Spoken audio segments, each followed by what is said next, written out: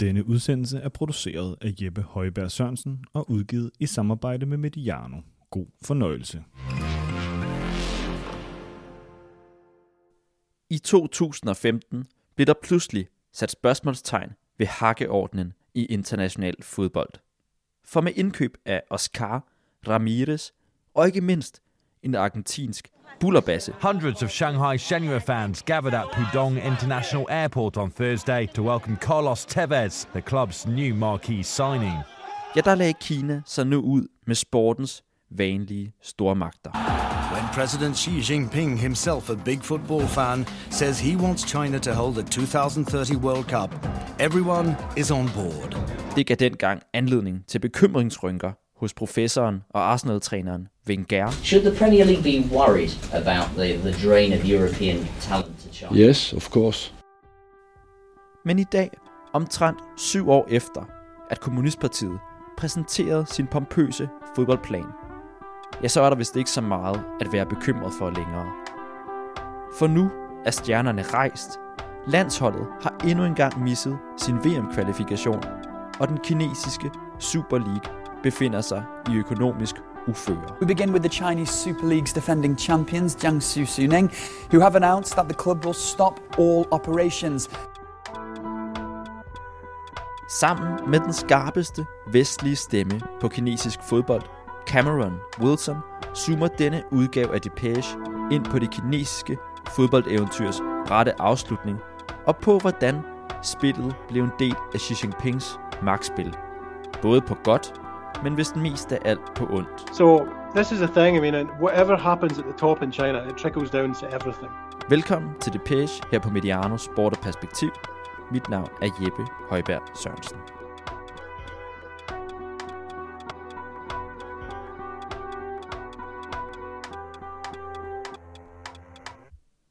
Ja, som sagt er denne uges gæst Cameron Wilson. Og som du måske allerede kunne fornemme på dialekten, så er Cameron fra Skotland. Nærmere bestemt for Edinburgh-forstaden Dunfermline, eller rettere Dunfermline. Måske ikke ligefrem en by, der vækker genkendelse på vores side af Nordsøen. Men et lille adelsmærke har byen dog. Nemlig, at den lagde græs til, da selveste Sir Alex Ferguson gjorde sig som måltyv i 1960'erne. Over comes across, Ferguson's there, it's a goal! Ferguson has scored! Men da Cameron i slutningen af 90'erne færdiggør sine studier, beslutter han sig for at forlade både Skotland og sine barndomsbaner, for at tage et år ud af kalenderen og sætte sig på en flyvemaskine med destinationen Kina. Egentlig bare for at hive et år ud af kalenderen, og i hvert fald slet ikke for at beskæftige sig med fodbold. Men sådan blev det så alligevel. Being a big football fan, I just wanted to check out the local game, and I went to watch Shanghai Shenhua, and after that, I just was really taken away. I was blown away by the fans. The fans were really passionate. And as I got to know the fans more, I got to know China through football because it was like a common language. So it was really quite an interesting journey for me. And the more I kind of got into it, the more I got closer to fans and journalists who follow the sport and got to really understand it. And I started a website. I'm actually a journalist by trade originally. I started a website about 10 years ago. Basically, the website got quite well known, and I was the only person out there writing about Chinese football. So I started getting quoted by all the kind of top world media, which I thought was quite funny because I never imagined I'd be the go-to guy for international media in China. Så nu bliver Camerons hjemmebryggede nyhedssite Wild East Football pludselig citeret overalt i verden af The Guardian, Der Spiegel, Wall Street Journal osv. Og det sker nok ikke mindst fordi, at der i de her år, i slutningen af 0'erne og starten af 10'erne, begynder at opstå en slags kultur for kinesisk fodbold. Chinese football culture it's hard to put a finger on it. Right, there's been football in China for quite a long time. There was amateur football from around the 50s, but then China's suffered a lot through different political upheavals and things like the Cultural Revolution and whatnot. So football was put on hold. But it was basically professionalization came in 1994, and since then, there's been like a really, I'd say, a fairly good supporter culture has developed since then. You know, some of the more long-standing Chinese teams like Beijing Guan, Shanghai, Shandong, some of the teams which have been around for a long time, they've got really, really good fan bases, really passionate fans. And they're just as passionate and crazy about their team as fans back in Europe. But of course, basically football has struggled really badly to go beyond something which is basically a subculture in China. Trods fremskridtene og tilskuertal på den gode side af de 40.000, så er kinesisk fodbold altså stadig en subkultur. For i verdens folkerigeste land gør tilskuere i tusindvis nemlig ingen begivenhed til et populært fænomen. Men som det første gang åbenbares i 2015, så er det lige netop, hvad den kinesiske regering ønsker, at fodbolden skal blive til. Et populært fænomen, der skal sparke Kina ind i det internationale fodboldhierarki, og dermed sikre nationen sejren i civilisationernes stadig hårde kamp om den bløde magt. For her i 2015 annoncerer Kinas kommunistparti nemlig sin store reformplan for fodbolden. President Xi Jinping, well, he is firmly focused on China's future. He wants the country to be a global leader in football, hosting and winning World Cups. Og planen, den skal ifølge førende eksperter altså ikke ligefrem ses som et direkte udtryk for præsidentens selverklærede kærlighed til fodbolden. For som eksempelvis den britiske professor i global sport Simon Chadwick har berettet, så er fodbolden nok snarere et middel end et mål for Xi Jinping, der særligt i sine første år i embedet ivrigt forsøger at manifestere Kina som en global kulturmagt, koste hvad det vil. Og bekostelig, det er Xi Jinpings fodboldplan da også. For trods alle de historiske forsøg for diverse statsoverhoveder på at udnytte fodboldens forførende kraft, ja, så har Xi Jinpings og Kinas fodboldplan næppe set sin mage. His master plan will aim to have 50 million Chinese citizens playing football by 2020. China will build or renovate 6,000 stadiums and pitches, and 50,000 schools specializing in football will be established within the next 10 years. Og som det oftest er tilfældet i Kina, hvor nationens private virksomheder altid er på jagt efter både billige og dyre point i præsidentens bog, ja, så støttede en lang række selskaber op om kommunistpartiets politiske ambitioner og startede den transferros, som årene nok mest er kendt for her i Vesten.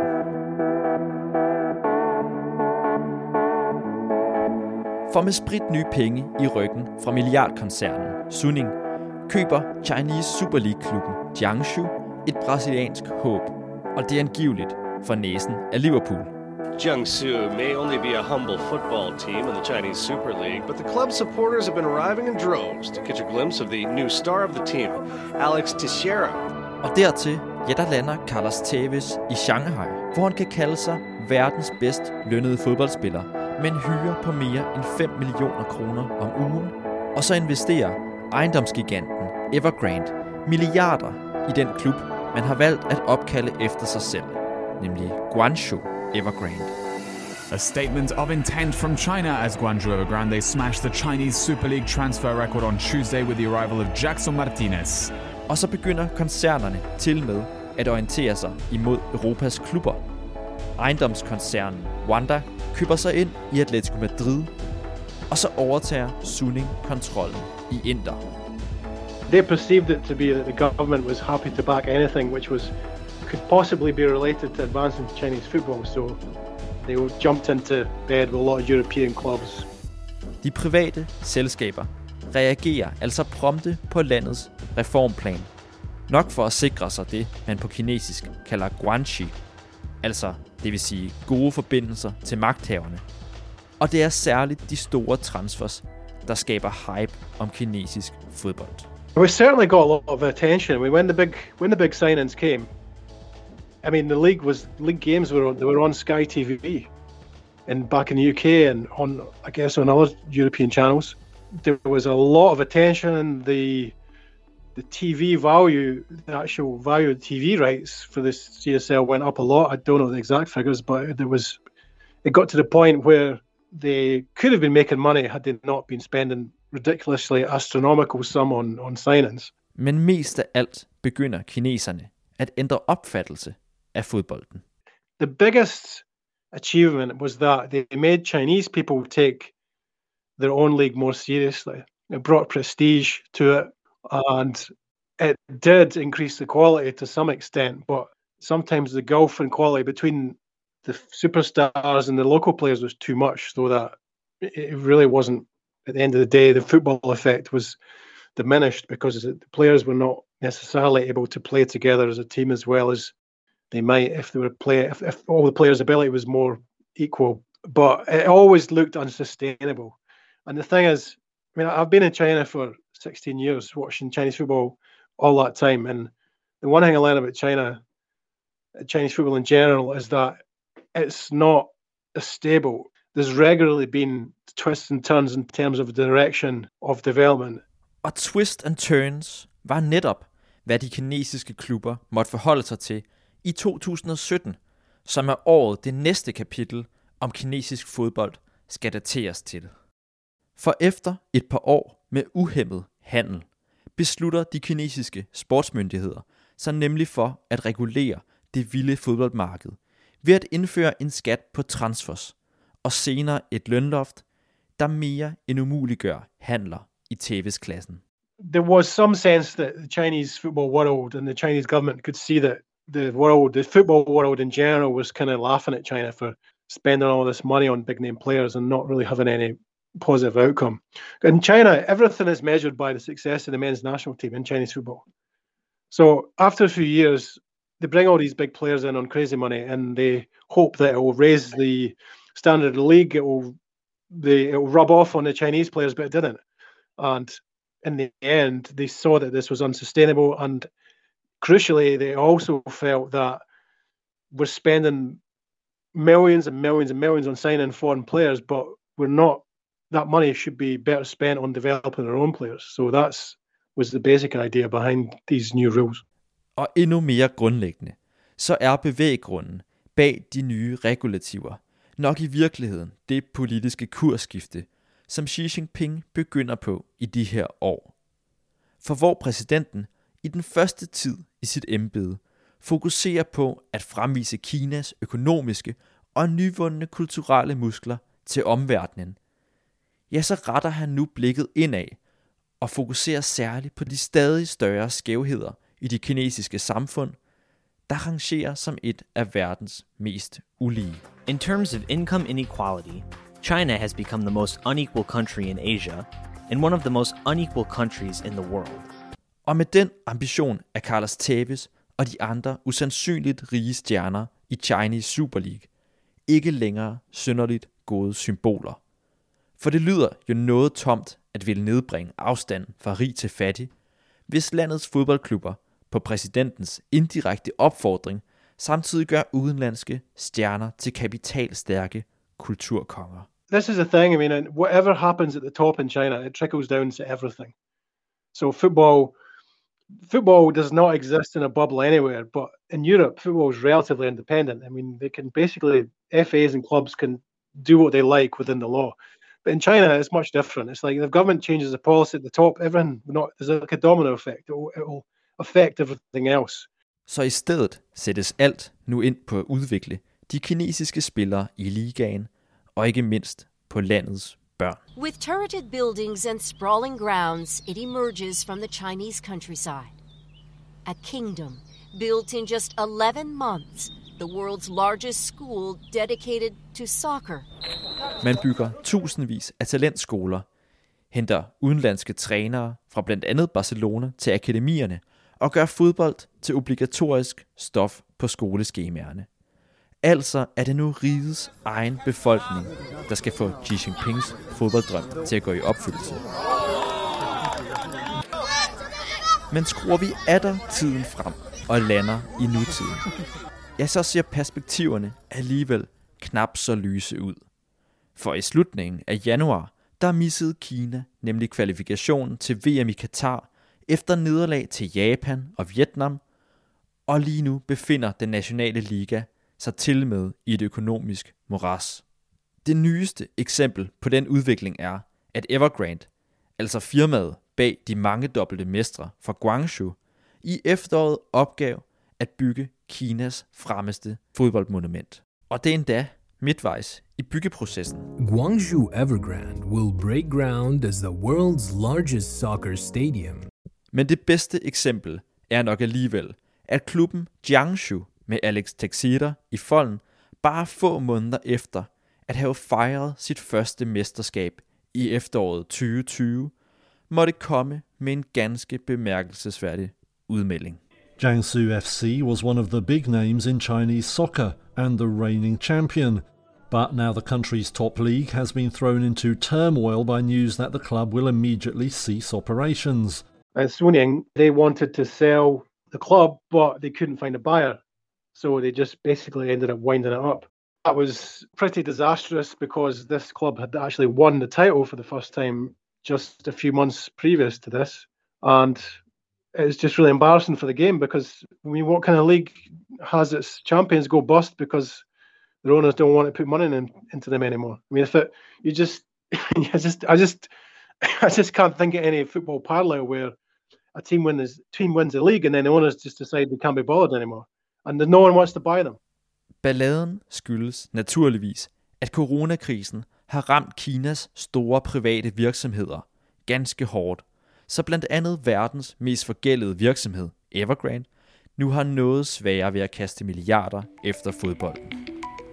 Debts that have fueled China Evergrande's growth expansion over the past years are now biting back to threaten its existence.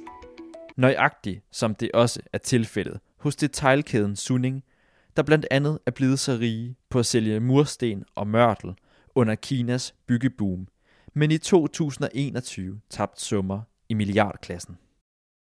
Men måske årsagen til ulykken i endnu højere grad er, at professionel fodbold ikke længere nyder den samme politiske status for præsidenten, og dermed heller ikke for landets private virksomheder. When the government introduced the rules about salary caps, it also coincided with the general realization that there wasn't as much political capital to be gained by supporting football. So all the big companies started to think, well, there's no reason for us to put millions and millions into the game, into these clubs, if we're not going to get any advantage from it. So they started to withdraw their money. For en tid, hvor præsidenten har understreget sit nationale fokus, har tordnet mod landets rige virksomhedsejere, og ikke mindst genintroduceret formand Maos gamle slogan om fælles velstand. Common prosperity. It's the new buzz phrase in Beijing. Ja, der er milliardinvesteringer i professionelle fodboldspillere ikke længere måden at imponere Xi Jinping. Jiangsu was not alone. More than 20 clubs have been kicked out of China's professional football leagues in the past 2 years because of financial problems. I dag er professionel fodbold nærmest blevet til inkarnationen på alt det, Xi Jinping har sat sig for at bekæmpe. Altså individers voldsomme grådighed, skyhøje lønninger og desuden også rygter om korruption og lyssky handler på bestyrelsesgangene. Og det er jo naturligvis ganske bemærkelsesværdigt, når Xi Jinping med sin store fodboldplan selv var med til at skubbe på udviklingen. President Xi's love of football was apparent during his visit to Britain last year, famously posing with Manchester City's Sergio Aguero for a selfie. Men dermed er historien om Kinas fodboldeventyr vist også historien om dynamikkerne i det politiske Kina. Her er et hvert spil et magtspil, og det er vist kun Xi Jinping, der kan være sikker på at trække sig sejrigt ud på den lange bane. Og så alligevel, for det kan jo være, at vi om en generation eller to vil se et selvopofrende og solidarisk landshold vokse ud af de mange fodboldfabrikker, hvor børnene fortsat træner i dag. Altså et landshold skabt i præsidentens billede, men til gavn for hele nationen. At det bliver tilfældet, er Cameron Wilson dog knap så overbevist om. The root problem in China is that China's economy is good. China's developed a lot. People have got more disposable income. People have got more money, but they don't have more time. There's so much pressure in modern society that there's not really much time given to leisure.